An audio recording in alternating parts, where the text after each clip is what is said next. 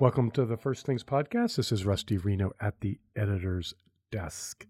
And I have with me Scott Yenor, the author of a recent article, Anti-Natal Engineering, in the May 2023 issue. Scott is a professor of political science at Boise State University in Idaho and senior director of state coalitions at the Claremont Institute. Welcome to the podcast, Scott. Thanks for having me on, Rusty. It's always a pleasure. In many ways, this piece, Anti-Natal Engineering, is a kind of case study in what you outline in your earlier article on the sexual counter-revolution, which is to say the way in which being male and being female can be sort of tracked along certain grooves by cultural messaging. So I really appreciate it. Great piece. So why focus on South Korea?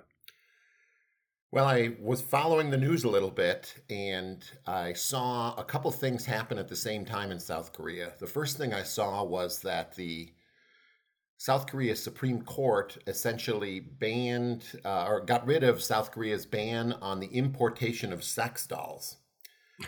And second, like in the same week, that South Korea had hit an all-time low in total fertility rate, under 0.8. It was something like 0.78 or 0.79 children per woman. And I'd never seen anything that low. I mean, East Asia had been low, and I was like, well, I wonder if these things are related. So I started popping around the internet, and I found this large anti-feminist movement that was up and running in South Korea. And I'm like, well, this seems like pretty late for this, for such a movement. And I just started, poking around to see what had happened in South Korea. And it ended up being just a very interesting history that South Korea went from being the most fertile or fecund, what is now modern state in 1960, where the total fertility rate was 6 per woman. Within a generation, because now we have to redefine generations, it was yes, 1.6, that is in 1988. And there'd been a total transformation of this country, 75% about decrease in its total fertility rate, and also its marriage rate and all of this other stuff had happened within, under 30 years as it modernized. And I found it to be just an extremely fascinating condensation of everything that had happened all over the West over the course of 150 years, happened in Korea over the course of what we now would call one generation. I used to say a generation was 20 years. Now I say it's 30 years because that's about what the average number of years it takes a woman to have her first child now in the Western world. And so it's, those were the tips of the iceberg that got me interested in looking at the iceberg. They really are shocking statistics. Here's from the article. In 1970, fewer than 2% of Korean women between the ages of 30 and 34 were unmarried. In effect, every woman in Korea was married by the time she was 30 years old. Today, more than 30% are married in that cohort. No, more than 30% are unmarried in that cohort. And then you go on, more than 40% of South Koreans below the age 40 have stopped dating. Yeah. Wow. So we don't just have, you point out in the article that declining fertility is connected to decline in marriage, and ultimately you got to do something to make a child, and if you're not doing it, the children aren't coming. Yes, I mean it's very true. And this gets back to something that really interests me about the entire demographic collapse, is that if there's one thing that you can have a certain kind of faith in, I would have thought when I was a young man, is that people would have sex and eventually, by accident even, have children. That natural spring, the natural attraction between men and women, which it didn't seem like you had to do that much to cultivate, would be a reliable mechanism for the production of humanity. Mm-hmm. But it turns out that even the sex act is kind of culturally constructed or supported, and that you need perhaps tension between men and women or some encouragement to play the role of father and mother for men and women to have procreative, fertile sex.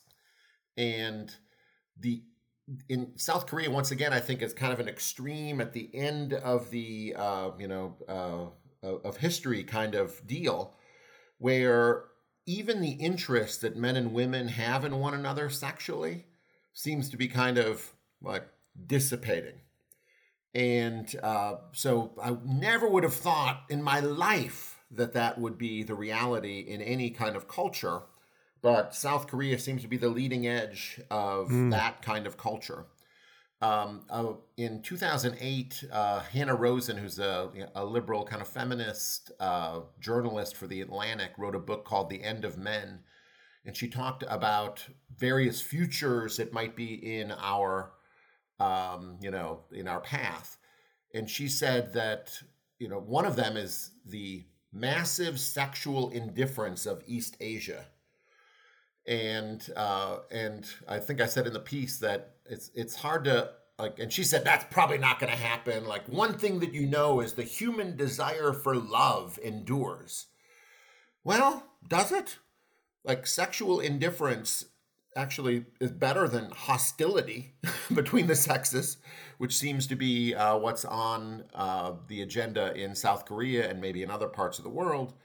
So yeah, I mean, thinking about what the world is going to look like when family is nowhere near the center of a large part of our population is kind of the project that I'm undertaking with this case study. It is striking, and you point out that reducing fertility this situation, although maybe they overshot the mark, it was a plan. It wasn't.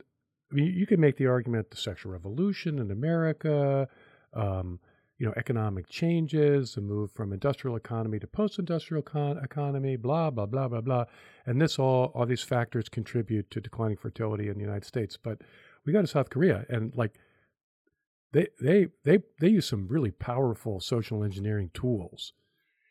Yeah, I mean, I've often thought about what the situation in South Korea demanded when they began this plan. So if I could tell the story a little bit like this, that after the Korean War, the leader was Syngman Rhee, and Syngman Rhee's policy when it came to the division of Korea was a reunification policy. And there was a coup in 1960 led by General Park, and Park changed that geopolitical goal of South Korea from a reunification to peaceful coexistence. Mm-hmm. And it meant that South Korea was going to have to win the battle. That is, North Korea had, itself, it had China behind it in more than one way. It had the Soviet Union behind it. South Korea was going to have to be more attractive, more powerful than North Korea, and hope to be the future of, the Korean people. And part of his plan was to take this backwards agrarian population and urbanize it. And he thought that in order to urbanize it, you had to detach people from their desire to have large families. So they made urban life very attractive. They subsidized it. They penalized people in the late 60s and into the 70s for having large families. You'd lose tax credits. You'd lose housing allowances. You couldn't get bigger homes. In order to basically encourage people to have smaller families, they did a large PR campaign that involved national slogans that ended with the idea, even 2 children is a lot. They paid for, subsidized various ways of exercising contraception and abortion. Vasectomies, they were incentivized. Tube tying, as they called it, were incentivized, all to bring down the birth rate and urbanize the population so that they could compete globally with North Korea. And it worked. Like South Korea's growth rate every year would, just accelerate. It would be 8%, 12%. The highest sustained growth that it had over a period of time was 18% growth in GDP a year. It was eating its seed corn. But it was getting where it needed to be geopolitically in order to compete with North Korea. So I'm not even saying that I think that the initial effort to grow South Korea economically was necessarily wrong, but the long-term implications of it were what we have today, I think, because the propaganda was more successful than the economic incentives, or more important than the economic incentives. They had this one other feature, Rusty, that I think is very interesting, is that there was an old tradition in South Korea, apparently what they called money clubs, where you'd get small groups of women who would come together and do things together and pay a kind of fee. And then they would, if someone was in need, they would take the money that had been collected and help out the mothers or wives in times of need. Well, these clubs were repurposed in the late 60s to be what they called mothers' clubs, like big Tupperware parties, where the older ladies in South Korea would propound the ideology of contraception and smaller families, encouraged by American 501c3s like the Ford and Rockefeller Foundations, and by the South Korean government, and by the Planned Parenthood of South Korea that was established at this time as a quasi-governmental agency. And by having this kind of spread out set of clubs all over the country, and there were, tens of thousands of these clubs with about 30 members each, they could really spread the ideology, the propaganda of anti-natalism throughout the country. So yeah, it was an intentional plan. It had a kind of geopolitical initial purpose. And then after South Korea passed North Korea, they didn't stop with the propaganda and the policies. And, obviously that's where they landed today. You observe that in South Korea, feminism is much more an effect of this anti-natalist policy than it was a cause. Again, you could see in the West, you could argue that feminism is a kind of engine of the transformation of women's attitudes, but you observe that it doesn't really come on the scene, feminism, until fairly recently. Yeah, I mean, I would say that the cause of anti-natalism in South Korea was urbanization in order to achieve national greatness. And the family, as you can see kind of historically, can get in the way of building nations. If people's primary allegiance is to a tribe or to a family, they end up, being backwards. And the Koreans had an intentional effort to build a nation that would have the rule of law and favor economic growth at the expense of not family allegiance, but like the time that you would spend in your family. Mm-hmm.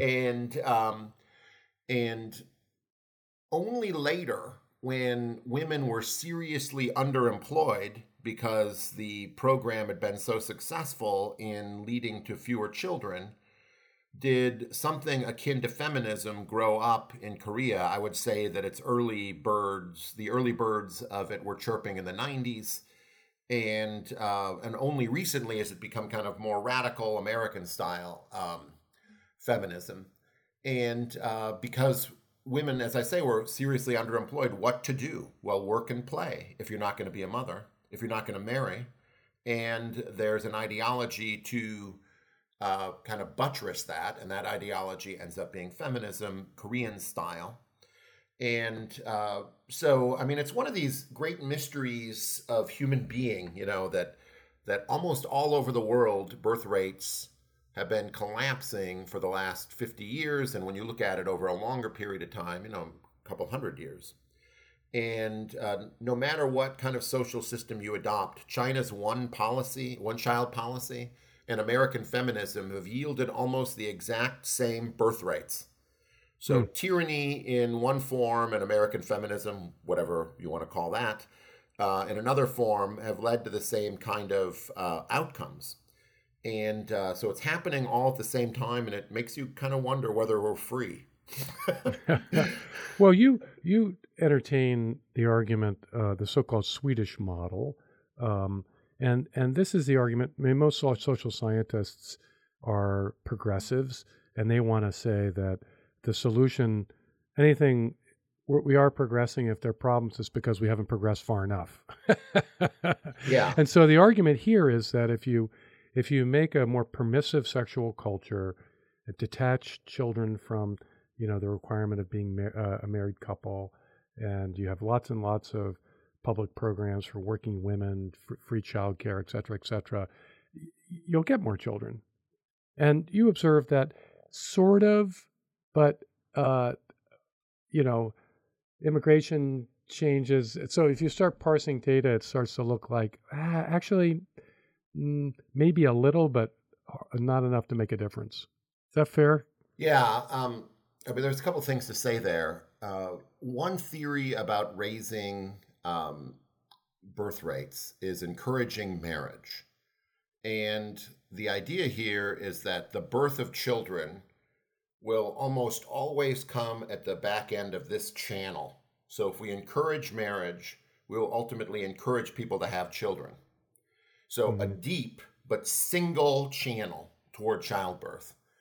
The modern progressive view is the best way to promote childbirth is to diversify the channels whereby you have children, and therefore make it easier and by opening up the number of pathways to having children. And that's the Swedish model. So, a vast majority of children in Sweden are born outside of marriage. But many are born within marriage, so there's more than one channel. Whereas in South Korea, it has the lowest out of wedlock birth rate in the modern world. 2% of children in South Korea are born outside of marriage. So there, like marriage and and having children are just still linked in a very old world way. And so that when fewer people marry, there is logically going to be a lot fewer babies. So Western intellectuals say the best way to fix this problem is to just diversify the pathways toward having children. They need the rainbow solution. Yes, they need the rainbow solution, exactly. And they say this is always true, that the rainbow solution is always the true solution. But like that doesn't give an account of what was like in Korea in 1960, where there was just one channel and it was deep. And the thing that I think we have to recognize that America is more like Korea than it's like Sweden on this matter. Like even after years and years of sexual revolution, the idea that marriage and childbirth are connected in the American mind is actually still very true. And while maybe about 40% of children are born outside of wedlock, the birth rates in America are much higher among the married. And when you take out the black population, actually the white population and the idea of marriage and childbirth are still like connected in action quite a bit more like Korea than like Sweden. So yeah, I mean, I think America is, as much as it seems weird to say it, relatively a strong family model, the way it approaches marriage, and therefore, really, the best way to encourage childbirth is to encourage marriage. You observe that this is a quote from the article, current statistics indicate that a quarter of American women who enter their 40s in the coming decade will be unmarried and childless. I got to say, when I read that, my jaw dropped. I thought, unprecedented in human history. Uh, it's funny, children are not as strongly connected to male identity as child children are. Childbirth is to female identity, and probably you can imagine in prehistoric societies the dominant alpha male monopolizing the fertility of the tribe and freezing out the beta males. But I really can't envision any time in human history when anything other than a tiny minority of women who go into convents and so on choose infertility. Yeah, I mean, our future's going to be very interesting in this way. Um, It just I'm just I have a hard time kind of getting my mind. I mean, I don't think people realize how kind of world historical this is. yeah, I mean, a post-family woman is something, or a post-marriage woman is something the world has never seen.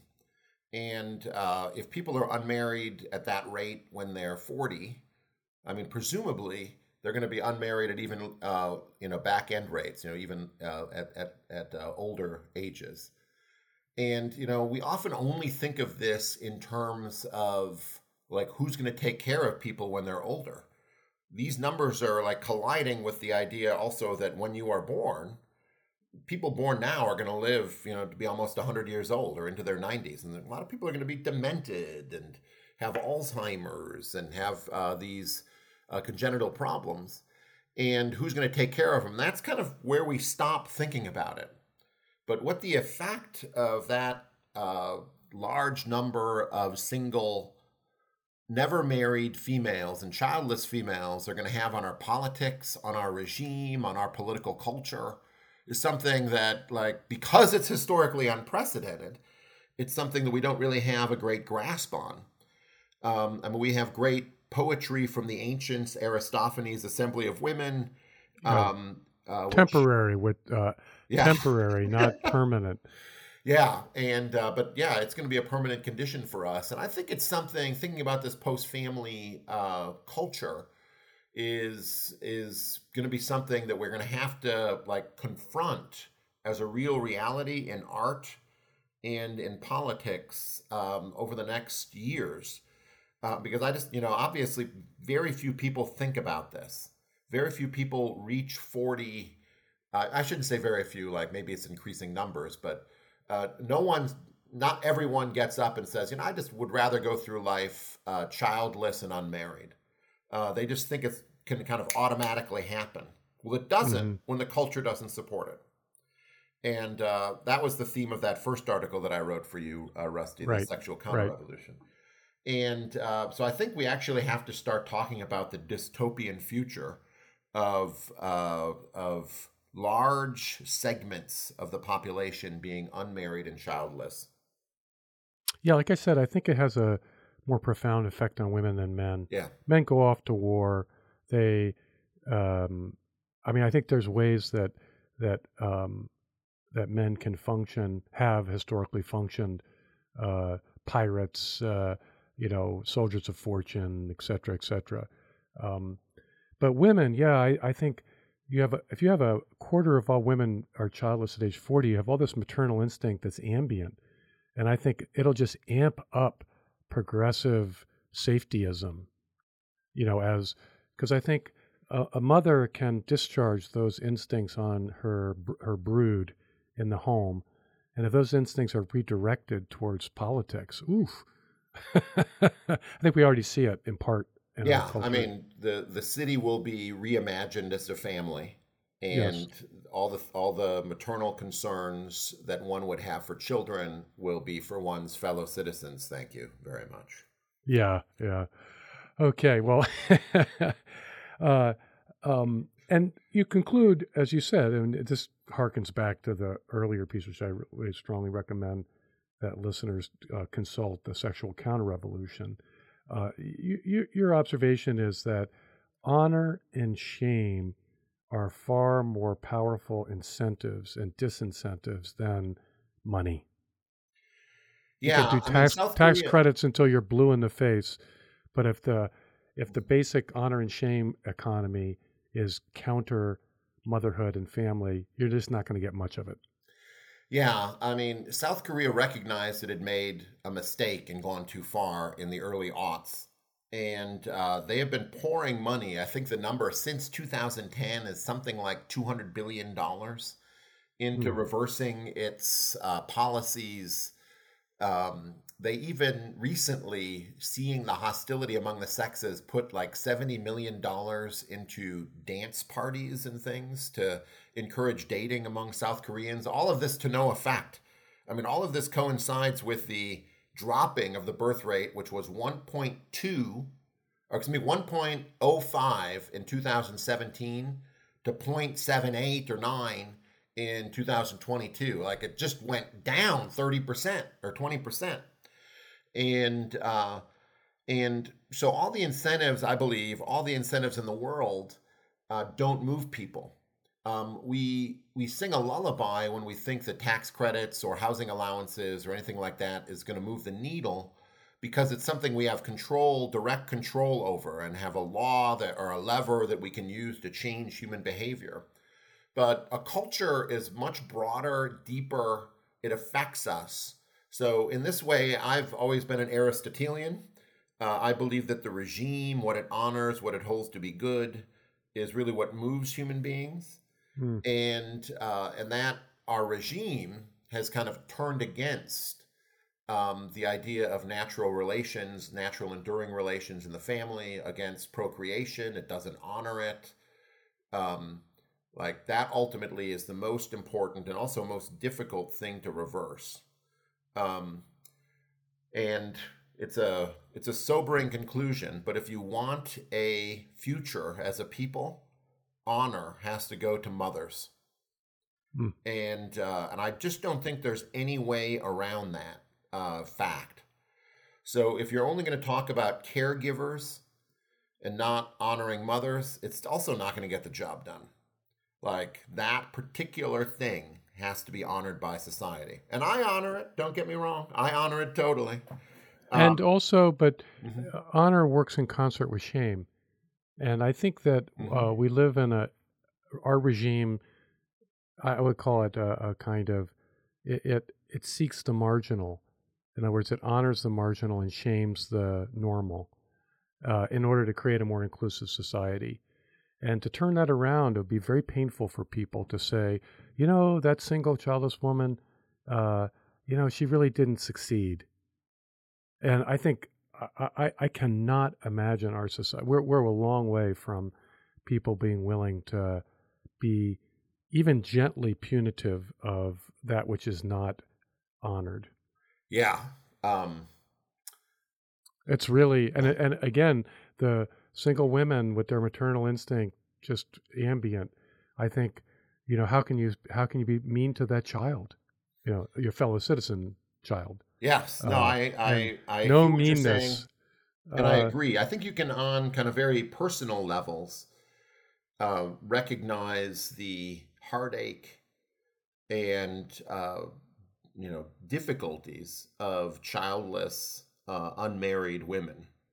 Um, but like a political program or well, something no, that, but yeah, old maid was yeah, a shame term.